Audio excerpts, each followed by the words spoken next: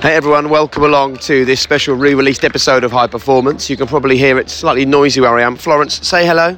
Hi. Tell everyone, where are we? We're in Paris. And what are we doing? We're queuing up to go into a museum.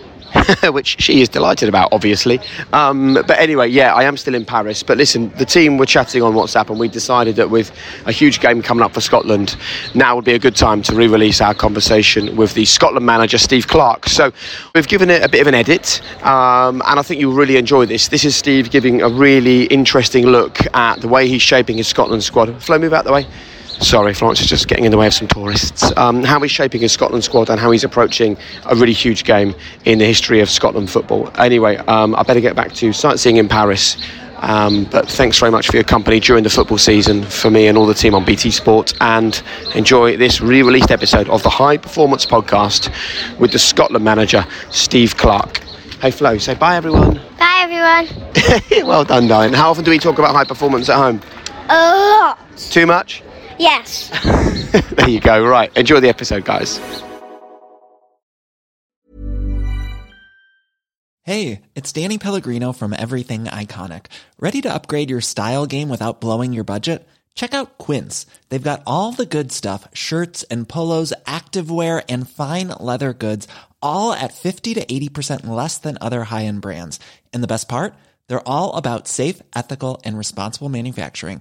Get that luxury vibe without the luxury price tag. Hit up quince.com/upgrade for free shipping and 365-day returns on your next order. That's quince.com/upgrade. Hiring for your small business? If you're not looking for professionals on LinkedIn, you're looking in the wrong place. That's like looking for your car keys in a fish tank. LinkedIn helps you hire professionals you can't find anywhere else, even those who aren't actively searching for a new job but might be open to the perfect role. In a given month, over 70% of LinkedIn users don't even visit other leading job sites. So start looking in the right place. With LinkedIn, you can hire professionals like a professional. Post your free job on linkedin.com/achieve today. Hold up. What was that? Boring. No flavor. That was as bad as those leftovers you ate all week. Keke Palmer here, and it's time to say hello to something fresh and guilt-free. Hello Fresh. Jazz up dinner with pecan-crusted chicken or garlic butter shrimp scampi. Now that's music to my mouth. Hello Fresh. Let's get this dinner party started. Discover all the delicious possibilities at hellofresh.com.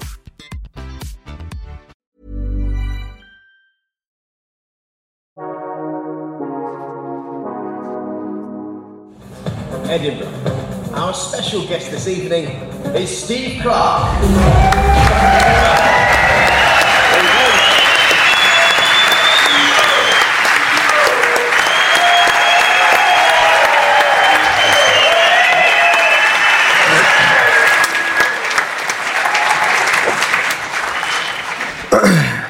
Well, this is different.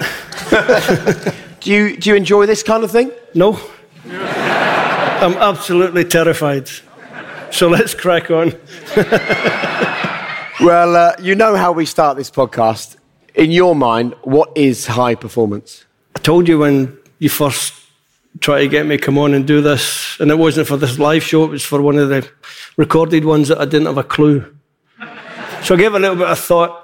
The best I could come up with was a pathway to success, but probably the pathway is not really defined.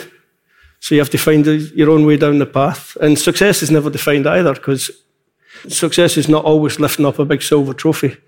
Success is measured in different types. So in football, for example, success when I went to West Brom was to keep them in the English Premier League. You've got to look for all the high performance along the way to try and get to that level of success that you want to have. So can we talk about the pathway where it started from, Steve? Because I know you grew up on the Ayrshire coast, and what your story fascinates is that you didn't get into football till relatively late. Would you tell us a bit about your journey before you got into football? No, I was always into football. In Scotland, it was when I was growing up, it was football or nothing. That's what you did. Came from a big family. My brother was a footballer professionally. My young brother wasn't quite good enough to be professional, but had a decent footballing career. My father was a good amateur player, got a really bad injury when he was young, so never made it to the top. He always wanted his boys to play football. But more than that, he wanted us to be successful, ambitious. And at that time, football didn't make any money. You had no money. So when I left school, I was told to leave school at 16. Wasn't going to university, none of that. You're going to get a trade, son. 16, leaving school, going into a factory environment. You soon grow up quite quick. You know, you're working with wise old men who are always looking to take the piss out the young apprentice. So you grow up quick. Was a good learning experience. Obviously, the football career picked up a little bit. I got farmed out to play in the Ayrshire Junior League, which also toughens you up. Young boys, 16, 17, playing against seasoned, hardened criminals, I would call them. But I learned how to look after myself. And obviously, 18, I was offered a part-time contract with St Mirren. So what lessons did you learn, say, going into a factory at 16 or playing in that Ayrshire League that you were still applying when you did end up going to Chelsea and going on to play at sort of an elite level? You just pick up the experience of all these people that you work with. The factory is a different environment to a football dressing room. It's totally different, but you get similar characters. They're there.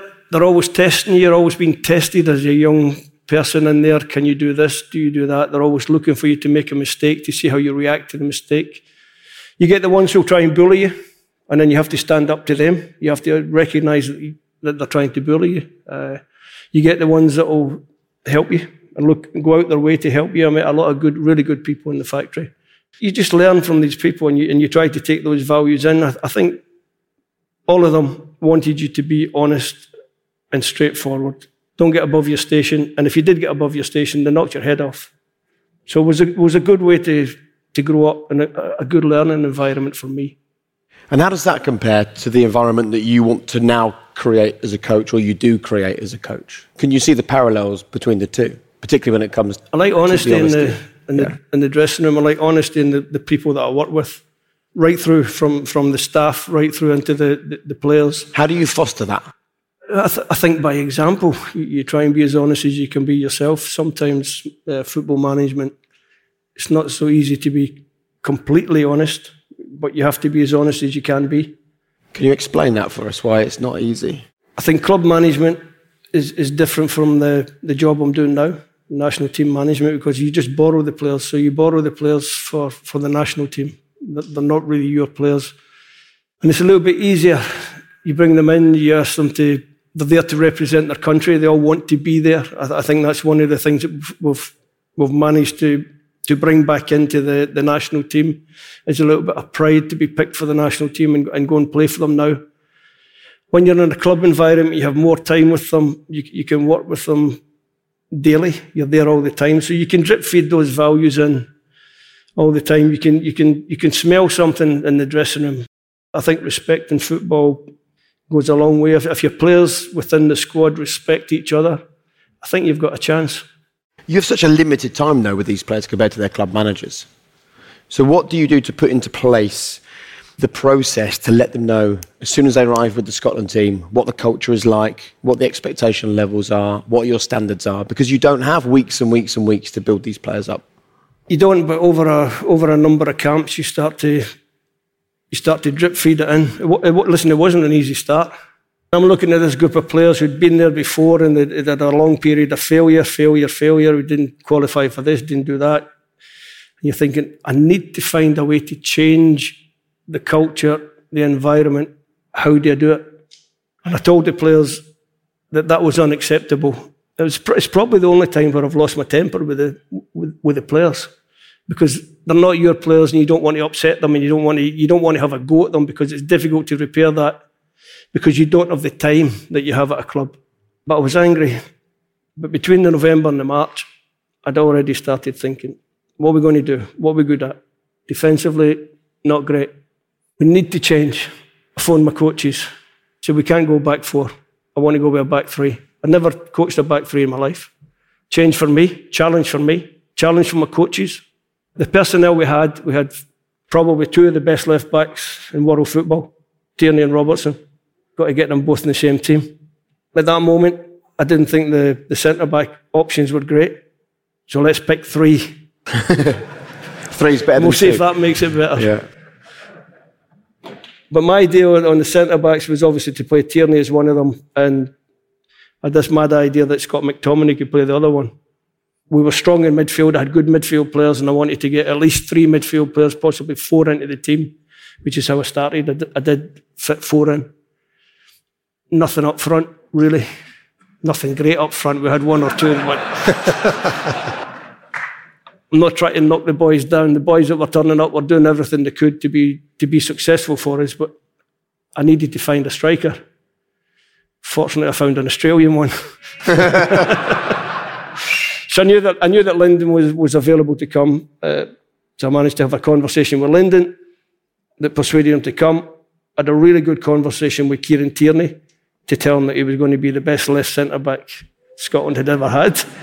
Can you give us a bit of insight into how that conversation went? Because this is always interesting. For people here that don't work in football, it's about what can they learn for bringing people on the journey with them. How did you get Kieran on the journey? Kieran had always a sort of myth had built up around Kieran that he didn't want to come and play with the national team, which wasn't correct. But I think he always felt that he was a better left-back than Andy Robertson. And if you look at the two of them, there's not a cigarette paper between them. They're both fantastic players. So my job on that one was to persuade Kieran that he was better than Andy. And that's why I trusted Kieran to play left centre-back and not Andy. Now, it's probably not strictly true. But I had to sell it to Kieran. This is where I see you playing. And I'm not telling you you're a defensive centre-back. Now, we've got the best overlapping left centre-back in world football probably, because Kieran just goes. And I'm standing on the side pitch going, Kieran, where are you going? But it works. It works well. So was to sell that position to Kieran was important. And it was a really good conversation. He asked a lot of really good questions. I told him I loved him and I wanted him to play there. And the conversation with Lyndon Dykes was quite straightforward. I said to Lyndon, listen, I don't know if you feel Scottish or Australian. I said, only you can decide. I said, I'm telling you, this is what we have in the national team. This is what's in front of you. This is your competition. But you have to decide if you want to play for Scotland or you want to play for Australia, because I can't see inside in your mind. I can't see inside your body how you feel. And he phoned me back and he said, nah, I'm Scottish, my wife's Scottish, my daughter's Scottish, and I want to play for the national team. And I think everyone agrees he's done quite well for us. Yes, brilliant. But it's 2 different conversations. Yeah. So it's a conversation where you're trying to sell a position to someone, and the other conversation is, you want to say to Dykes, you know you're Scottish, come on. But you have to let them make the decision. Steve, I'm really interested to know what the likes of a Robertson or a McGinn brings to that Scotland dressing room. Not just as great footballers, but what do they bring as people? Personality, especially McGinn. I think the boys who play in the English Premier League, they bring an assuredness to the squad, a confidence. Andy Robertson's won the Champions League. He's been club world champion. He brings an assuredness to the squad. Kieran Tierney's down there playing now. Scott McTominay's not shy of confidence. Plays at Man United. You see his performances every week. He's on that pitch. He puffs out his chest. And they bring an assuredness to the squad that everyone else buys into. You've got the captain of Celtic. You've got a future captain at Arsenal. Captain Andy playing at Liverpool. You've got McTominay could be a captain at Man United. You've got McGinn could be a captain anywhere. So you've got leaders. You've got people like Grant Hanley, captain of Norwich, as you well know.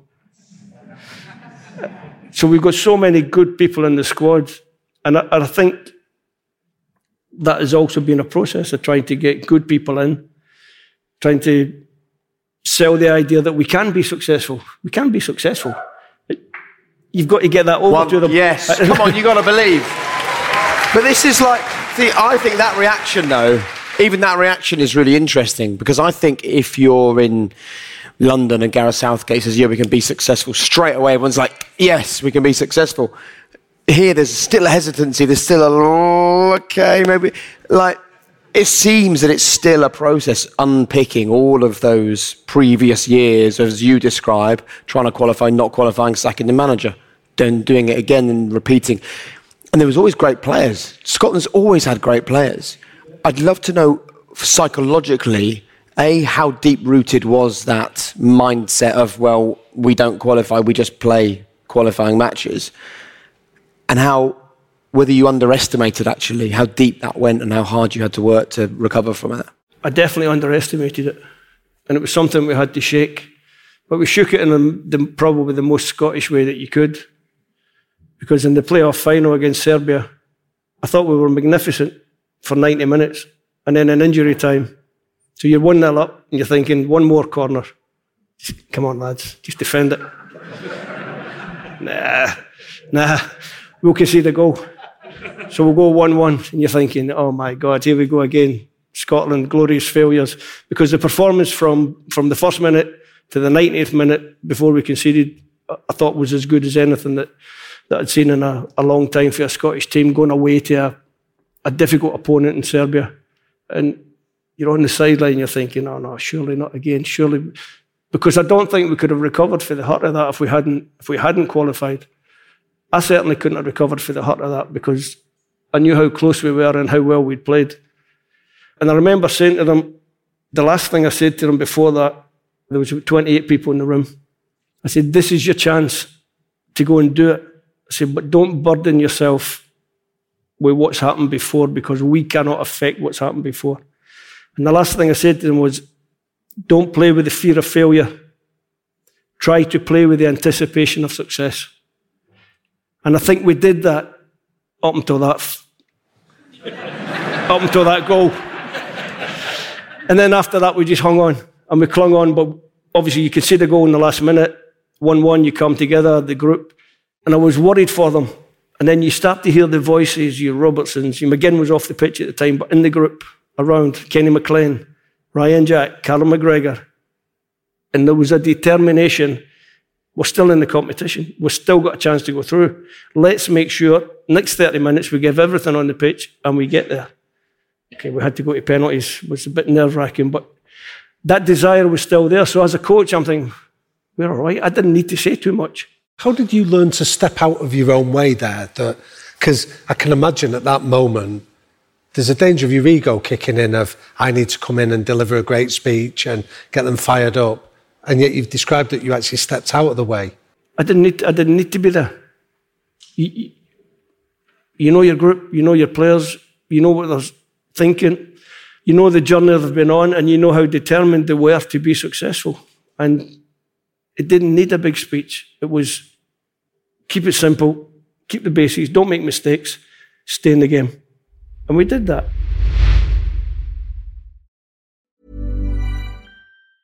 Ever catch yourself eating the same flavorless dinner 3 days in a row? Dreaming of something better? Well, HelloFresh is your guilt-free dream come true, baby. It's me, Keke Palmer. Let's wake up those taste buds with hot, juicy pecan-crusted chicken or garlic butter shrimp scampi. Hello Fresh. Stop dreaming of all the delicious possibilities and dig in at HelloFresh.com. Let's get this dinner party started.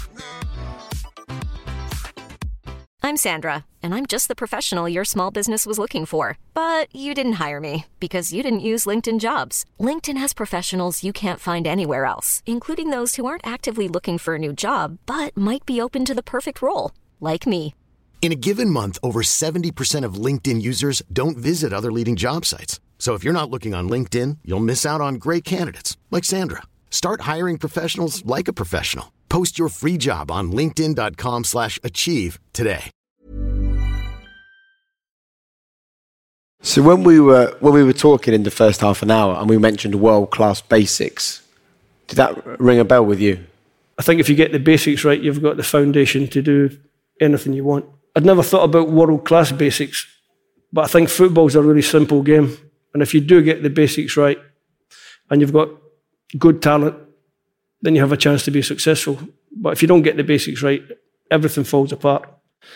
So in terms of world-class basics, yeah, I suppose it comes down to the sort of perfect practice makes perfect. Not practice makes perfect. That was what I was always told, was perfect practice makes perfect. You've coached alongside some quite stellar names, whether it's Ruud Gullit or you worked with Mourinho in his first spell at Chelsea. Sir Bobby Robson. Kenny.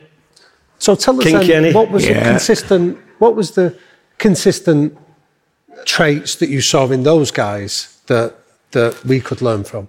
The top three. Top three: Mourinho, organisation, attention to detail. Kenny, man management. Bobby Robson, man management, for sure, was probably one of the best in terms of man management.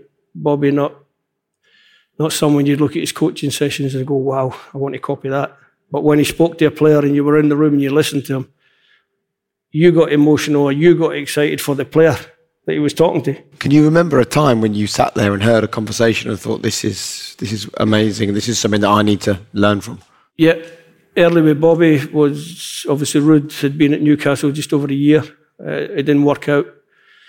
He persuaded me to leave my London home, move up to the northeast, uprooted my family, took them all up, and then 1 year later he was scribbling a note after a game. So, what are you doing, lovely boy? Which is what everybody called lovely boy.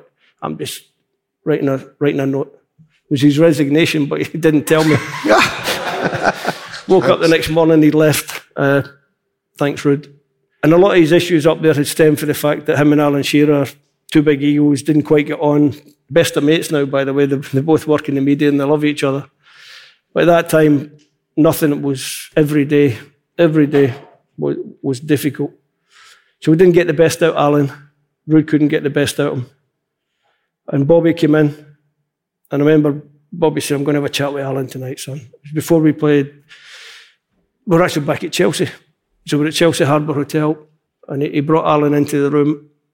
And honest to God, he made the guy feel 10 feet tall.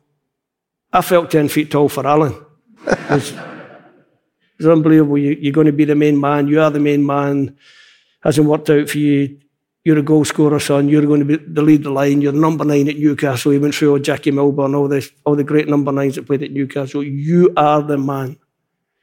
Out the next day, lost 1-0 at Chelsea. Never scored. Hardly got a kick. Chelsea were better than us. Next week, home to Sheffield Wednesday, 8-0. Shearer, 4 goals. And from there, Shearer was back. And that was just on the back of one really good conversation from somebody who knew how to massage an ego and make someone feel good about themselves again and make someone feel really important. And that was a big lesson. So here's a question then. Do you feel you get the credit you deserve for the management career that you've had? I don't look for credit. It doesn't bother me. And people look at it and say, nah, listen, everybody likes to be loved. Everybody likes to be appreciated. But if the credit doesn't come, it doesn't come. I can live with that. As long as I know I can go to my bed every night and say, I'm doing the right job. I'm trying to do the right things. I'm trying to be good at what I do. And I've got the love and support of my family. That's enough for me. Lovely.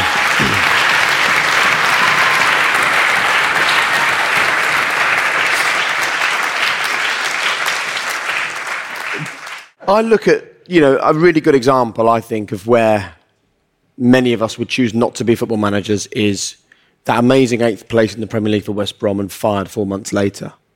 Do you not allow ever a sense of injustice to build up, or do you have to learn to accept that that is the life of a manager?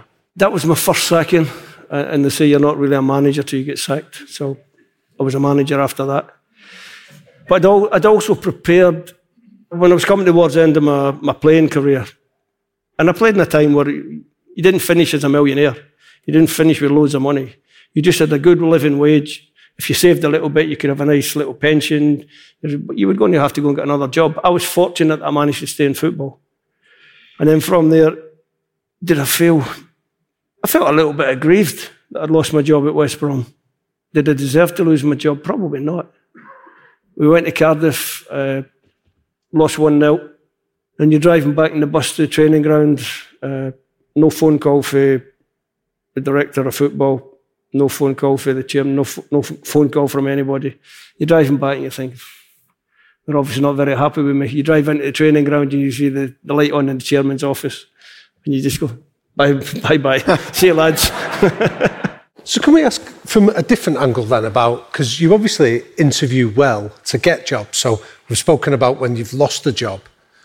Will you tell us about the process of how you convince the chairman or the owner of a club or director of football to buy into your vision and to entrust you with the keys to that dressing room? The process is quite simple. You just sit down and you be yourself. I don't do presentations. I just sit down, I tell them what my ideas are, what I think I can bring to their football club, and then I let them choose. And I haven't had that many managerial jobs. I mean, it was West Brom, was Reading for a year. I lost the job at Reading because I made a mistake of speaking to Fulham and then staying at Reading. Don't know why I did that. But things happen for a reason. And then I had the job at Kilmarnock, which went very well. And then I've had the national team job. So I haven't had too many. But in an age where you hear about managers sort of coming up with really slick PowerPoint presentations and being able to speak the lingo of of the values of a club and things like that, for you to be almost anachronistic by just coming in and being yourself, do you feel that puts you at a disadvantage? No. I think if you can sell yourself, you've got a better chance than some flashy presentation that somebody else has prepared and you're presenting. If you want me to do the job, I can do the job. If you don't want me to do the job, thanks very much. I'll try somewhere else. And now it brings us up to the current day, and you've got the small matter of a couple of playoff games coming up. Yeah, I can't wait. It's been a long break. Tell us, the crowd are confident. Tell us how you're feeling then ahead of these two. That's good. Obviously, we finished the group stage very well. Six consecutive wins is tough to do. 2 great nights at Hampden with a close call against Israel. We managed to nick a goal in the last minute, and obviously the game against Denmark was a fantastic performance and a good night. And great for everyone. And you just feel there's a little positivity around with the following, the supporters of Tartan Army are getting excited, which is great because I know the players are excited for it. The players are looking forward to it. It's going to be a tough game. Ukraine is a good team, really well organised. If I said that you look at the 4 teams, ourselves, Ukraine, Wales, Austria, for me is a 25% chance for everybody. We'll go there, we'll give our best, and hopefully our best will be good enough. Would you just give us an insight into what your message will be for those players ahead of that period? Because it's about being up for it, but not being so up for it that emotion takes over and it negatively impacts the performance. Please, whatever you do, lads, when you go out in front of this full house at Hampden, the Tartan Army, they're there to support you. Go and play. Don't freeze. And I think if we do that, we can get through the first game. And then you have to go away, Wales or Austria. Bring it on. It's been an absolute pleasure. So thank you very much for giving up your evening in front of the crowd. Ladies and gentlemen, your manager, Steve Clarke.